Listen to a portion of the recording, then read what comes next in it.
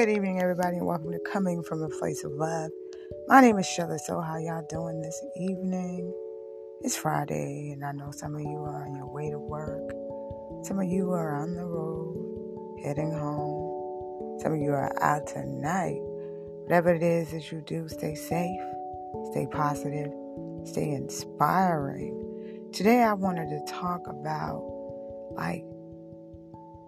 what it feels like, to be a child of opportunity. I want y'all to come out of this pity me stage or boo you, piss on you stage and just be inspiring, be uplifting. Think of a way to make things easier. Because I can't imagine what life would be like without the technology that we have in our hands. Like back then, you had to physically spend so much time together. You know what I'm saying? Like on the phone, just sitting there, where somebody pick up the line and be like, you still on the phone. That kind of relationship. You know what I mean? And we're now in the technological stage where, you can just send a message, do a video chat, do a conference. Just keep it on. Keep love and inspiration going. Because that's the whole point of life. You got a lot of people trying to dim your light. You got a lot of people going for your life. But I think you could pull through it. Why do I think so? Because you're a child of opportunity. You're a child who took the opportunity to change your life. It's a split decision. You can go ahead doing the same goddamn shit. You can do something different every time and still be proud of yourself, regardless of how many people try to throw it in your face that you're not important. I say you're important.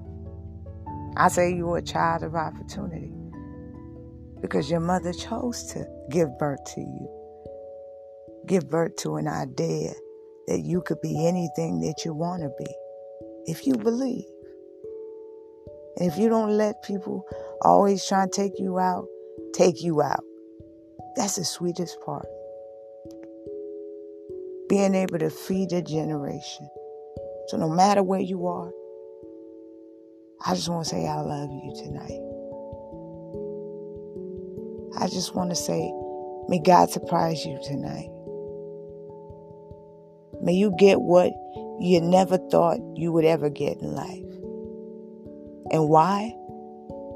Because I said so. Because it's your time. And I keep saying it's your time. But I mean it. Like today, I'm getting fumigated at the house. And, I just, as he was leaving, he kind of splashed it on my leg. And I asked him immediately, I said, what happens when you do that? And he said nothing. But I went and I splashed cold water over it. Because the truth is, to him, it might mean nothing. But for you, it might be very destructive to the